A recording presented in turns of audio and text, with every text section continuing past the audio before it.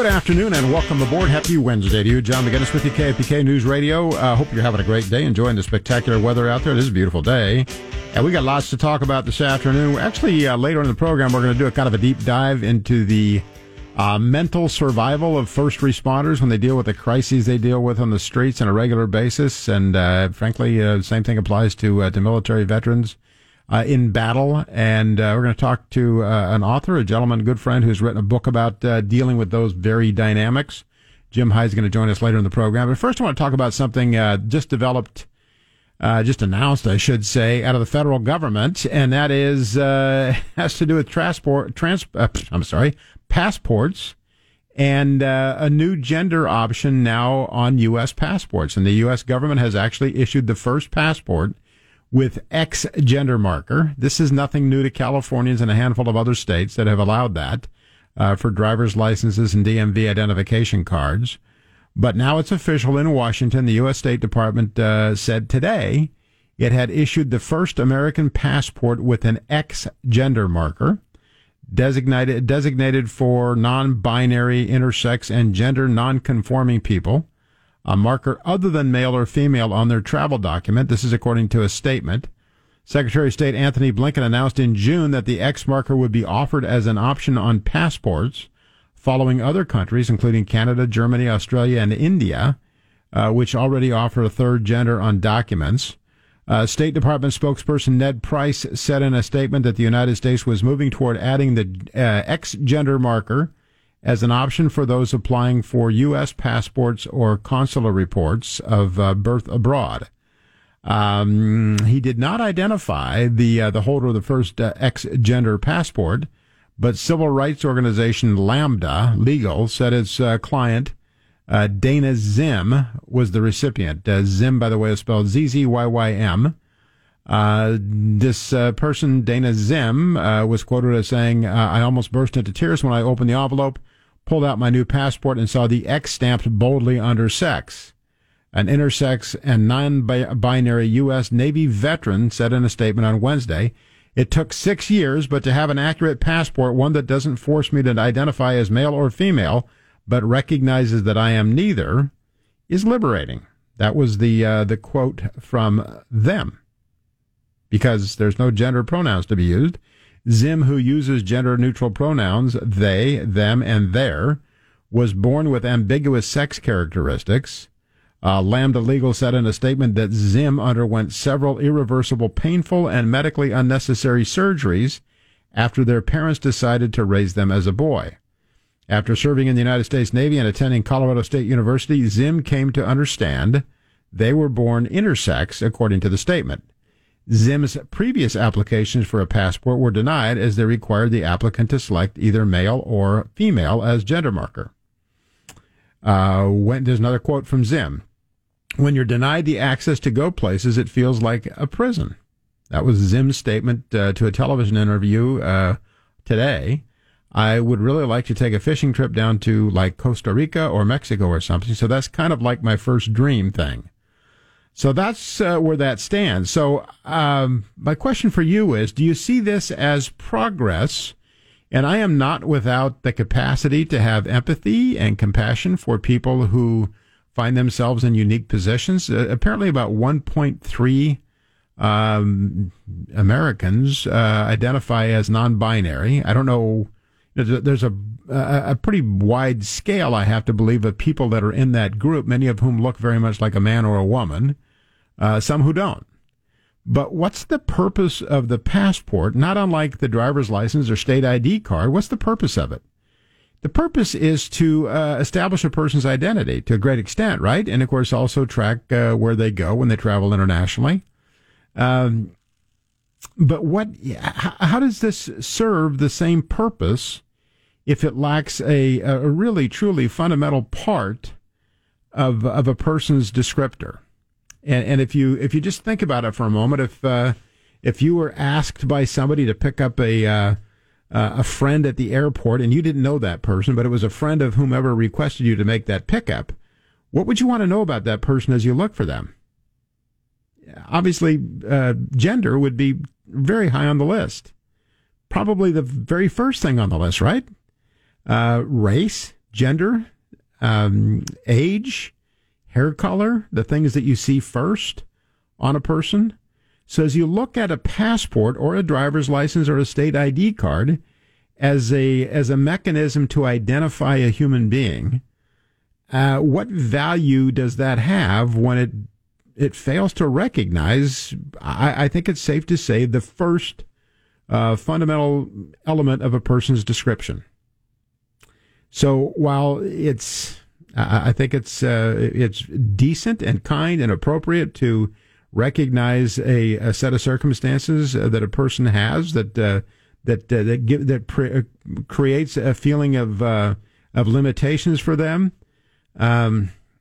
Does it really truly serve the intended purpose? And of course, we all know from driver's license photographs and passport photographs, probably more so, the passage of time goes on after that photograph's taken. So having the verbal description of a person on those documents really becomes important, right? The incidence of people who lawfully have a passport crashing the customs station at an international airport, probably not a high likelihood of occurrence. Nonetheless, if that tool, that passport, is to serve a purpose, isn't that a critical part of it to help understand what a person may look like?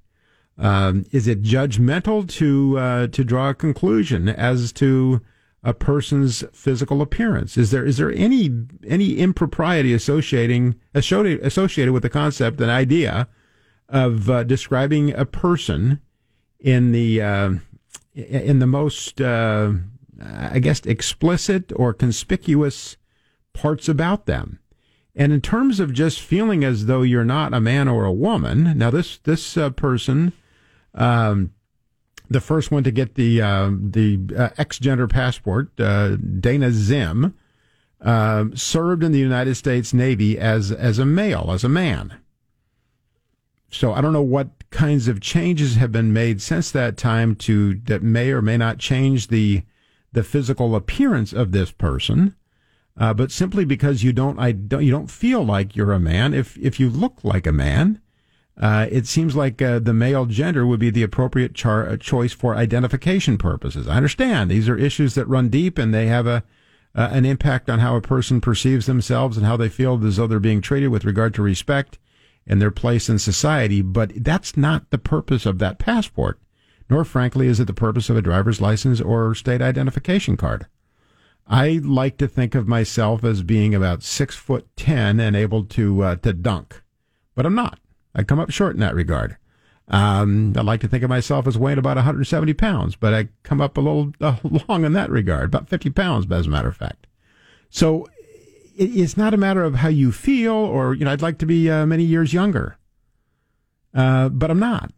So it's what I am, what I appear to be, that has to be reflected on those documents that reflect the components of my appearance that help identify me. Isn't that the basic purpose for that? Now, I suppose as people take on different appearances, perhaps the X gender might actually serve as a descriptor of sorts, but not everybody who doesn't feel as though they fit either one of the traditional binary gender choices has a unique appearance. In other words, they may look very much like a man or a woman.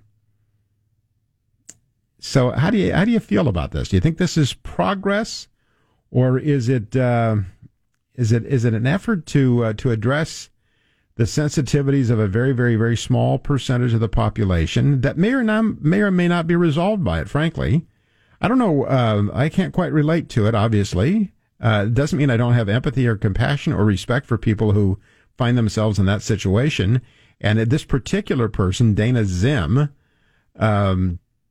apparently was born with some ambiguity as it relates to the child at birth. But there were surgical remedies introduced by the parents of the person now known as Dana Zim that took on the boy, and then later, obviously, growing into a man and a very much a male appearance. So can you reverse all of that simply by checking a box on a passport or driver's license? What do you think? It's a complex, sensitive, delicate issue, but do you think it is progress? Do you think we're moving in the right direction, or is it something other than that? Straightforward question. You'll find that on the John McGinness page at kpk.com. I neglected to mention that's the poll question. We can also chat about it on the airwaves at 800-834-1530. Welcome back. Thanks for staying on board. John McGinness with you, KPK News Radio, talking about the new decision, the new so-called progress at the federal government. And you have the big announcement today that the first passport issued under an X gender has become reality in the United States of America. And for the person affected by this directly, the person who does not identify as a man or a woman, I understand. I have empathy for that person and would try to treat them with the respect they're due, including refraining from use of gender pronouns. I'm okay with that. I get it. Certainly understand that we're all wired a bit differently, and accommodate and respect that. But I then have to look at the purpose, the fundamental purpose of that passport as a means by which to identify somebody. And a critical component to that is their physical description. Now, again, with the passage of time, things change. Just looked at my driver's license. It still says I have black hair, and the photograph reflects that. Well, that's changed. My driver's license has been automatically renewed, so it's not current. But on the other hand, we need to have these real IDs now in order to, at some point, it's been delayed several times, but there's a need for more information to be collected, more data to be shared with the Department of Motor Vehicles before they issue that. I mean, they need things such as Social Security number, utility bills. I don't know what other kinds of identification would be accepted for that purpose. But if in the course of that, a person chooses to not identify a gender, to choose to be gender X, you lose a big part of what that document ostensibly seeks to provide in terms of identifying the holder of that driver's license, identification card, passport, whatever the case may be.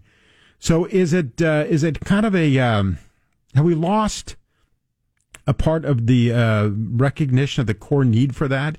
If you think about this for a moment, if a person is whatever, let's say you have a man who really truly identifies as male, looks like a man, acts like a man, behaves like a man, but they know they're going to live a life of crime, for example, and they want minimal information about them.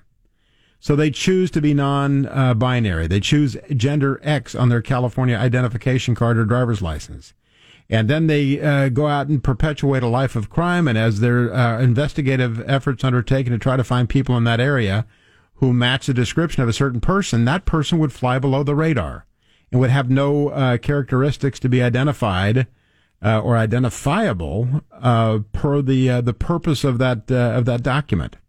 So again, at some point there may be sufficient numbers of people in this category that would take on their own appearance. They really don't look like a man or a woman; they look like a non-binary person.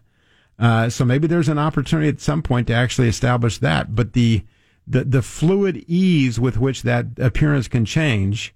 It just, I think it's important to recognize what the basic initial purpose of a passport or an identification card is.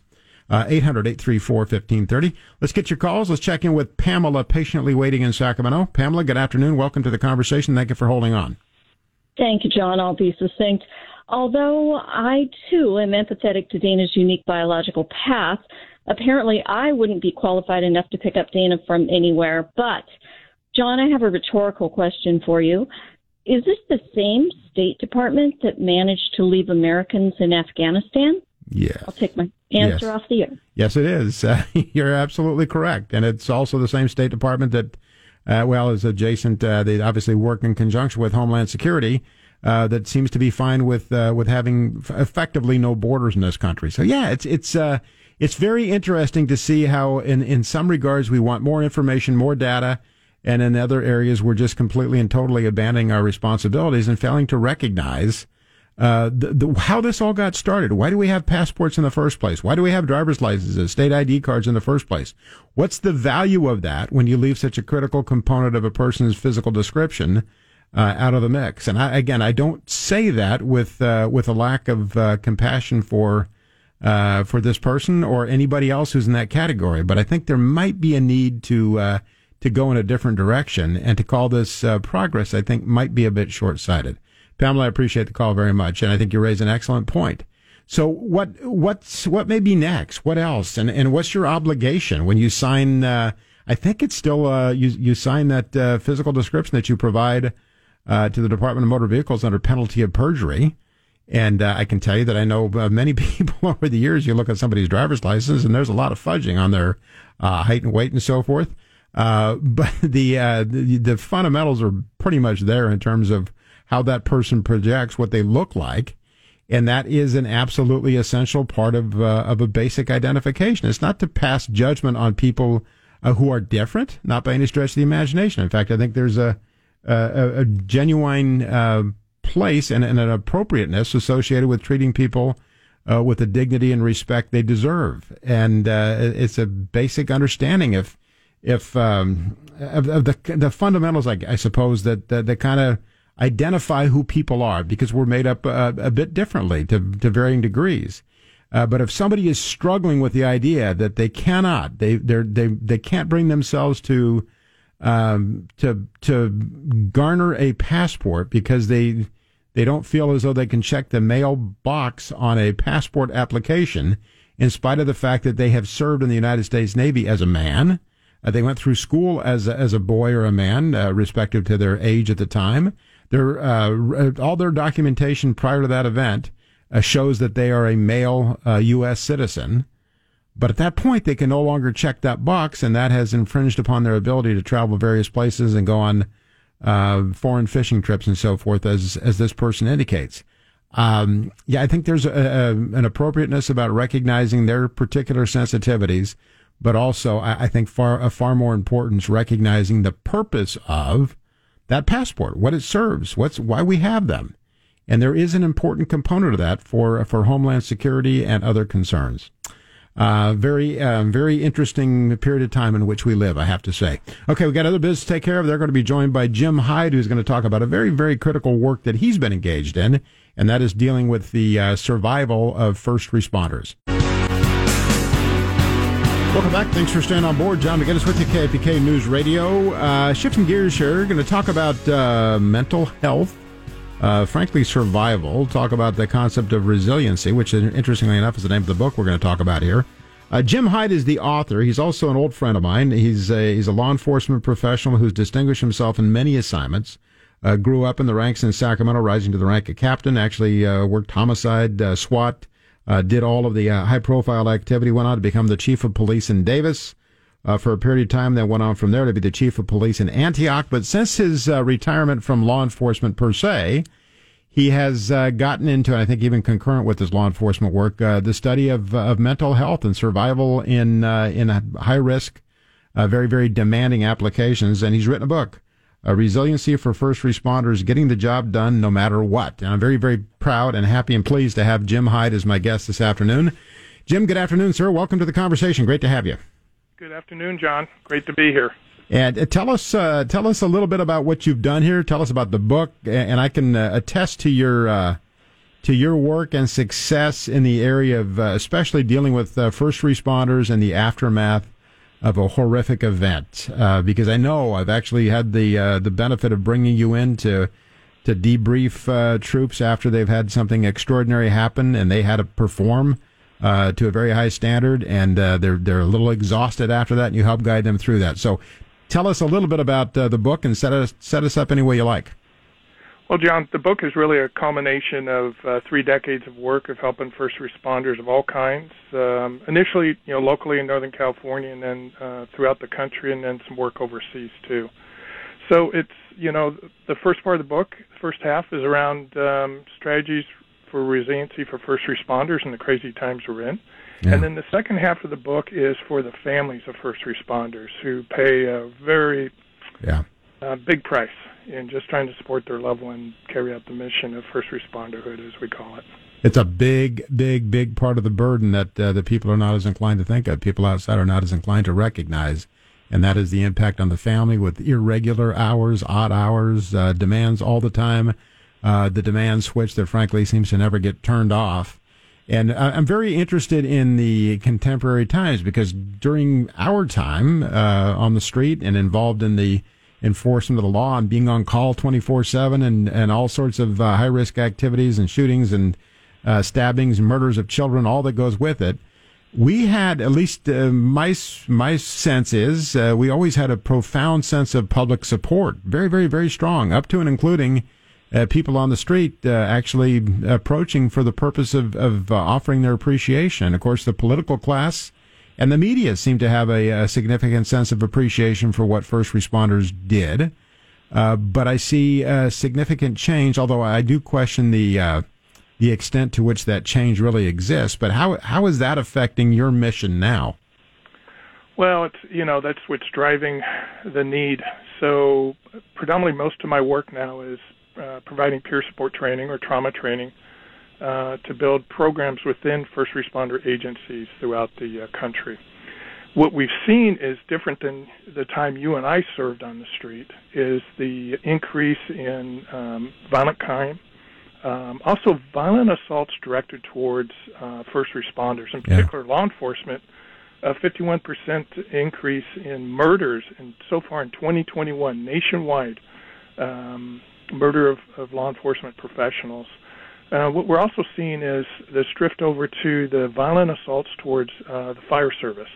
Fairfax, Virginia had a firefighter shot and killed. Montgomery, Alabama, they're actually taking rounds on the fire trucks. And in Antioch, California, last year, we had two firefighters, in particular a paramedic who was rendering service to a man who was shot and left in the street, and a firefighter was assisting, and a shooter came by, probably the one who shot the man, and shot both fire professionals. So you can just see that level of violence. The other thing we're seeing is just the impact of COVID, the wear and tear, and that's just society, but in particular for first responders. The number one killer of law enforcement in America now in 2020 and 2021 so far is COVID. That's pretty incredible to comprehend that.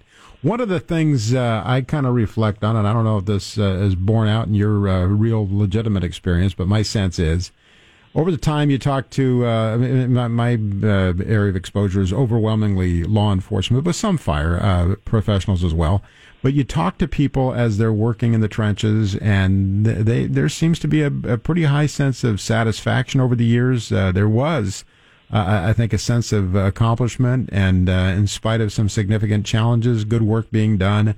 And people would talk about retirement, and in many cases, at least this is, I suppose, dependent on the local jurisdiction, but people would say, yeah, I'm going to retire, but I'm going to stay on as an annuitant and come back and do some work or do some volunteer work with the department after my retirement. And what I hear now overwhelmingly is they're looking at the calendar and they want to retire and they want to move out of the state. And I don't know how that's working out. I understand you've had some experience in dealing with that dynamic. What do you see there?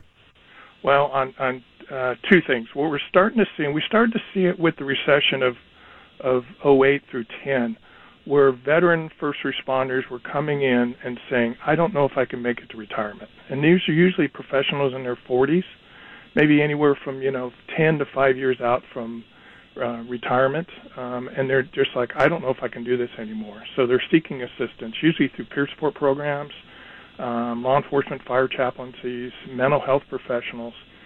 The other thing we're seeing is when I ask a class, when I teach, I'll say, how many of you here, when you retire, by a show of hands, plan to leave California in retirement? And it used to be 1 to 2 out of 10.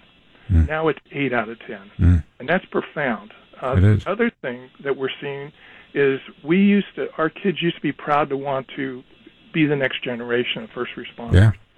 Now what's happening is law first responders saying, maybe you should find something else. I'd be proud if you did, but it's much harder than it used to be at so many levels.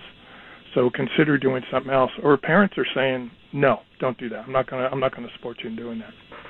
Well, I think even I don't know that this is the case, but I can remember personally going to my kids' schools and making presentations on, what the law enforcement world is all about, letting kids climb in and out of the patrol car. All that was very, very interesting and compelling to them. My sense is that's not happening today. And I don't know if I have to believe some of the kids have an interest in it still, But are you sensing a kind of a change in dynamic in terms of those who are not necessarily the people that you want the students, the youngsters to look up to? Is there a change there, and how's that being perceived by the officers?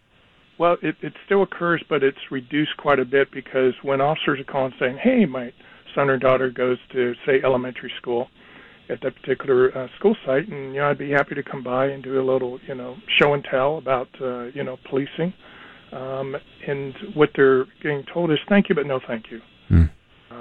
And and the other thing too is fire service used to do a lot more of the school safety education, but they're pretty short-handed. So staffing, that's the other critical factor here. Staffing is way down across the board for all first responders.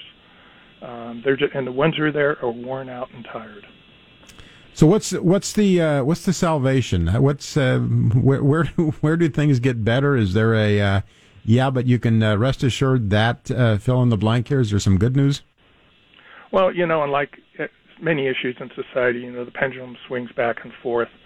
So one of the things we're trying to do is something I learned. I spent 15 years training, deploying soldiers, mostly California, National Guard members and Air National Guard to build peer support teams for their deploying workforce. And what we saw was the military had a great program around family support. I think that's a system we need to build in the first responder community. And this, in different roles of leadership, is when we'd swear in a new group of either police officer, firefighters, we'd say, "Welcome to the family," and you're a part of this special family. But we don't see them again, in many regards, especially in law enforcement, until there's a funeral or a retirement. So we need to fix that part. We need to have the family continually be a part, supported in the mission of first responderhood and supported by the organization. I know that there are a number of local jurisdictions that do a very good job, frankly, of including the families, and actually have resources particularly developed and tapped to assist the families when things go wrong, or the appearances that things are going wrong. But I also am aware of the fact that it still takes its toll. So I'm hopeful, obviously, at some point. I want to throw this at you too in terms of a question. If you look at the world through the lens of the media, which I think is overwhelmingly influenced by the political world, I think you draw one conclusion as to the public attitudes towards first responders in general, certainly law enforcement in particular. But I do encounter anecdotal experiences that cause me to believe that maybe that's not accurate. In other words, there is a greater sense of appreciation and respect and even fondness for law enforcement, first responders, than you might be inclined to conclude from consuming the media's report. Do you think that's valid? Yeah, when you talk to folks in neighborhoods, they're like, "Hey, we appreciate you, no matter what's said through political sources or media sources. We appreciate you. Please keep coming. Please don't give up on us." And we've worked various tough neighborhoods in Sacramento County and Sacramento City. There's 99% of people who live in that neighborhood just want to get through another day. Right. But there's that one house, that one person in the neighborhood just brings nightmares to everybody. And so they still need us. They still want us. But, it's hard to stay in the profession of first responderhood when you hear politicians and media criticizing people, and then you're supposed to go out there and risk your life. Right. And then when you risk your life, then you're judged on first. So we've seen this trend, and this is coming from the workforce. Okay, this is their words. Why are they victimizing criminals and criminalizing first responders? Yeah. And then they're like, "I don't know if I want to do this anymore." And there's even this movement of, "I'll go be a first responder in another state." Yeah. Especially in the fire service. A lot of friends at LA City Fire and just the vaccine mandates, whatever your politics on that. For them, it's yet another dividing message for the organization. Do I stay and do this very dangerous job? Or do I leave and go do something else, or do something else in another state? Yeah. So tell us a little more about the book, Resiliency. What does it entail? Give us a little tease on it, and then we want to know how we can get it. So again, it's a two-part book. first resiliency strategies for first responders. And some of that is born upon my own personal experiences and talks about different topics of, just self-care, mindset. The other thing, too, is we all come into this business with a history, and that's called our families. So some of that family history plays out for some of us in the business, and we figure about 1/3 of folks who come into the first responder business are what we call children of chaos. Like myself, they grew up in a crazy home, and they came out of that, and they wanted to serve. And they wanted to serve humanity in that way because they wanted to make the world a better place than the world they grew up in. So we talk about that. We talk about, sleep patterns. We talk about exercise. But, these common things. But the most importantly is the psychological side of the house. A lot of folks don't know this. 80% of thought is subconscious. So what's going on underneath the surface? 20% is conscious. So how do we help people think in a positive way and also be prepared psychologically to perform at a high level to keep people safe? The second part of the book is for the families, dealing with what you just talked about. It's a shift work. The shift drives the entire family. Right. And at the last minute, you get that call, like you and I said, hey, honey, I'm not coming home for 8 hours or a day. When you and I both worked homicide, I was like, I hope to see you tomorrow. Exactly. Yeah. But when there's a more increase in violent crime, that means it's pulling the time away from the first responders. On top of the fact is everybody is short-staffed, and trying to get people to come into the business, recruitment is very, very difficult. Well, how do we get our hands on the book? You can go to Amazon and just type in Resiliency for First Responders. You can type in my name, James Hyde, Hyde, and get a copy that way. That's the easiest way.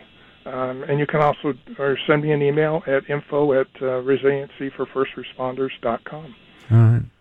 Well, thank you very, very much for what you do, what you've done all these many years. And I can honestly tell you, without any equivocation or hesitation, your approach to people dealing with extraordinarily difficult circumstances has really, truly helped bring healing to people over the years. And you've done a great service. So I want people to check out the book. I think it is of significant interest to many, many people. And it underscores or exposes a big part of the challenges that we face as a society. So thank you very much for your time, sir. I appreciate it. It's always good to talk to you. And appreciate Jim Hyde, Hyde. Check it out, Resilience for First Responders. It's worth the read. We got much more conversation coming up. Thanks, Jim. Welcome back. Thanks for staying on board. John McGinness with you, KPK News Radio. Went long on that block, but it's a compelling segment. Very, very important information. I hope you check out the book. And by the way, tomorrow we have I think will be a very compelling interview with the new CEO of PG&E. A lot of thoughts about PG&E in this area, and not everybody's satisfied. We're going to have a direct conversation, ask some hard questions, and chat tomorrow with Patty Poppy, the new CEO, who brings a tremendous wealth of experience and background as an engineer. And we're going to pick her brain tomorrow and ask her the tough questions. So join us tomorrow. In the meantime, stick around because you have the lovely and talented Kitty O'Neill. She's right here. She's going to talk to you next. Have a great one.